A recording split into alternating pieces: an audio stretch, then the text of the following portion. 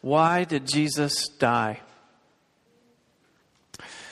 Christians all over the world believe that on a Friday like this, a little over 2,000 years ago, Jesus was brutally tortured and killed for what amounts to an injustice. And actually, not only Christians, actually many non-Christians all over the world believe that Jesus died on a Friday like this, beaten, tortured, and crucified. But why? Why would this happen? Aaron asked a good question last night that I think fits well for what we're looking at tonight. What would you do in this situation if you were God? Jesus claims to be God. And if this is the case, of all things, why did he choose to die? I think this is a question that John's trying to give us an answer to as he writes this drama of Jesus' death. And I think one of the answers he gives us is that Jesus dies because humans don't know how to be humans anymore. Besides Jesus, there are three main groups of characters throughout this story. Peter represents Jesus' friends, his followers who've been with him throughout his ministry. Then there are the chief priests, the leaders of the people of God. Of course, they would say they represent the interests of God. And there's Pilate. Pilate represents the Roman system of justice. Each of these people, these groups of people, struggle in their own way in this story, not only to do right by Jesus, but even more so to be true to themselves. Let's look at the Jews first. And I would encourage you, let's try to suspend our preconceived judgment of them for a minute.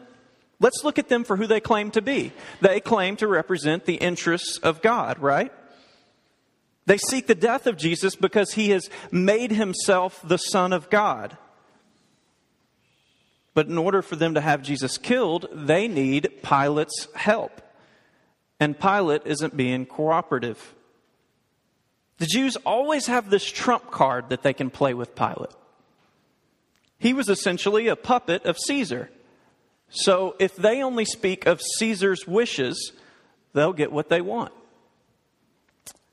Here's the problem with playing this card.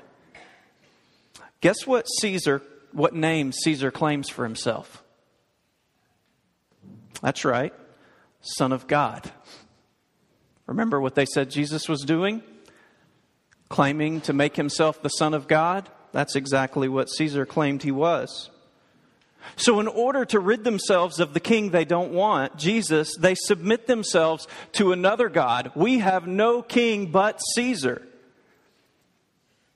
Do you see what's happening here? They not only judge Jesus wrongly, but also themselves. That in claiming to represent the interests of God, they end up claiming for themselves another god. You know, even if we're being sympathetic to their intentions, they aren't as devoted to God as they can think. In the chief priests, we see that when people don't want Jesus as Lord, they find themselves driven to worship things they never intended. What about Pilate? Surprisingly, Pilate seems to have the best intuition about Jesus. After interrogating Jesus 3 times, he declares him innocent of any crime. Only because of pressure from the Jews, he has Jesus beaten, thinking surely that will satisfy them. But when that's not enough, he tries to talk to Jesus again. He's probably hoping Jesus will confess something and he can get the Jews to settle down and not demand crucifixion. But when Jesus doesn't speak, Pilate says to him, this is chapter 19, verse 10, "Do you not know that I have authority to release you and authority to crucify you?" Pilate's claiming to have the authority to execute justice, right? But once the Jews play their trump card, Caesar, Pilate folds. He immediately orders Jesus to be crucified. So here's the strange thing about Pilate. Even though he claims to have the power to execute justice, to do what's right, he's still unable to do what he knows to be right. Both Pilate and the Jews not only treat Jesus poorly, they can't even be true to their own selves. It's a tragedy, isn't it? Even if we think poorly of these people, having read about them for so long, it's quite a tragedy that these people are not able to do exactly what they say they can do. But this predicament, it isn't limited to bad guys in the story, is it? You see, Jesus' chosen disciple, Peter, he claimed so fervently that he would never leave Jesus. But by the time Jesus is captured, Peter is so struck by fear that he repeatedly denies any association with Jesus. Now, you might not be able to identify in the exact same way with these characters, with what happened to them. But surely there's been a time when you didn't live up to everything that you like to think about yourself. Can you think of a time, multiple times, when temptation was so strong that you rejected your own principles? The things that you believe to be so right. Maybe your thing is anger or bitterness. You like to think of yourself as a really nice person. But you have these outbursts of rage, a bitterness that you can't seem to control. Maybe it's a struggle for you to respect your parents or your siblings. The point is that, like these characters, we too struggle to be who we really want to be. We struggle to achieve the behavior, the level of behavior that we know to be good and right.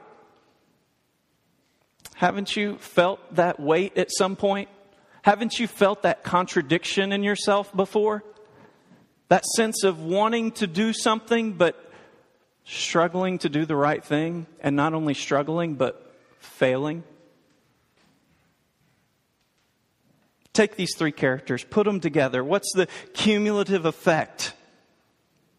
No one in this narrative can do what they say they're going to do. Not even Peter.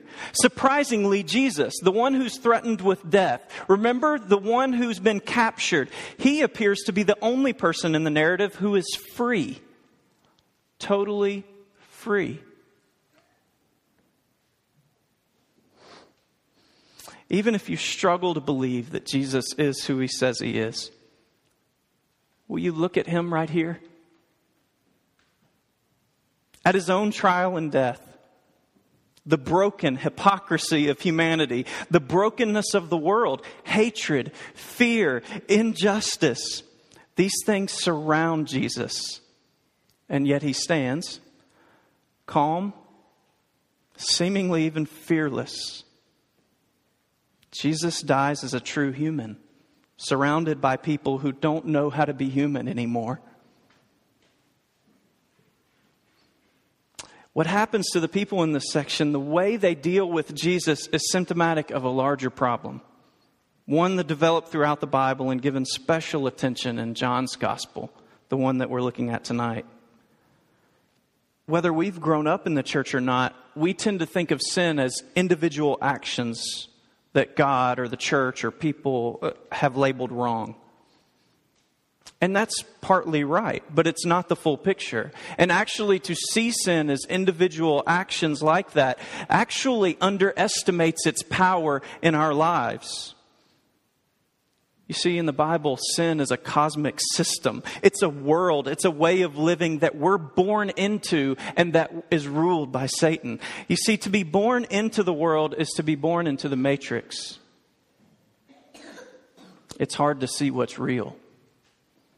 Even if we realize something's wrong, like Pilate, we often struggle to change anything. What we actually need is to be brought out of the matrix, or we need someone to come into the matrix and help us. You see, Jesus dies because people aren't able to be true humans anymore. And we need someone to come in. And this brings us to the second reason Jesus died. Jesus dies to make everything new. The Bible's a story, right? Not an encyclopedia? Where else in the Bible, the story of the Bible, did you hear one who claimed to be God have a dramatic finish, completion to all his work? The beginning, Genesis 2. God finishes creating the good, beautiful world. And here Jesus says at his crucifixion, it is finished. You see, through the cross, Jesus is reintroducing this broken world to the loving God, the loving Creator. He's introducing us to the world as it was intended to be. You know, for so long, Christians have thought and even taught that God would destroy this world in the end. But that's actually the direct opposite of what Jesus claims to be doing. Jesus says earlier in the gospel that the very definition of love is that God would send his Son into the world, the matrix world, currently ruled by Satan, not to destroy it, but to save it. These words, it is finished. It's actually one word in Greek. And in this culture, it was the word that was put on top of a bill. You would write it all the way across. You would write this one word. And it was to indicate that the bill was paid in full. You see, Jesus saves the world. He reveals God's love by absorbing all the world's pain, all the world's injustice, all its evil in his own innocent body. It's finished. He's absorbed it. He's taken it on himself. This is what we call forgiveness. Do you feel like you've failed to be what God made you to be? You're right. But this is what Jesus absorbed. This is what he grants forgiveness for. Do you feel guilt? Do you feel shame? There's forgiveness. God really does love you, and in Jesus, he frees you from those things. All the guilt, all the shame. He absorbed it, and he wants to free you. Don't forget forgiveness. But to really know why Jesus died, we need to see more. Jesus died so that you could be forgiven, but he forgave us. He absorbed the evil of the world so that things could change, so that we can change and the world can change. Jesus tells Pilate, my kingdom isn't from this world. If my kingdom were from this world, my servants would have been fighting, that I might not be delivered over to the Jews. But my kingdom isn't from this world. For this reason I have come into the world, to bear witness to the truth. You see, with his life, the incarnation, and with his death, Jesus steps into the matrix, our backwards, upside down world that's ruled by Satan. And he introduces the real world of God. It's a world that's gained by peace instead of fighting.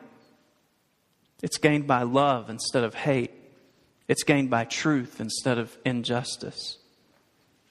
So to follow Jesus in the world means we're forgiven for all the places where we fall short. But it also means that real change in us, transformation in the world is possible because Jesus opened the way. We're not doomed to our failures, and neither is the world. The cross has guaranteed that. Jesus' death, it's the most human of all events. It's the way that God brings us out of the matrix and makes things new. Look at chapter 19, verses 34 through 35. We will close here.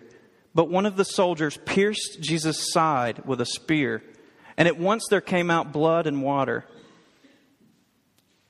And then John comments, he who saw it has borne witness. His testimony is true, and he knows that he's telling the truth, that you also may believe. John's goal in telling us why Jesus died and telling us about Jesus' death is that we would believe. And the reason is because we live in the matrix where it's hard to believe. It's hard to believe God loves the world when we actually look at it closely. The world's often so evil, so hostile. Did you read the news today or yesterday? But with the raw elements of his own Son's blood, God pours out his love. And he asks us to believe. You see, faith makes it possible for us to live like Jesus, with love, patience, and suffering, for a world that doesn't feel like it deserves it. And it's in those things, love, patience, and suffering, that we lift the world into the loving power of Jesus' passion, of his death that frees us and makes us human. Will you believe? Amen.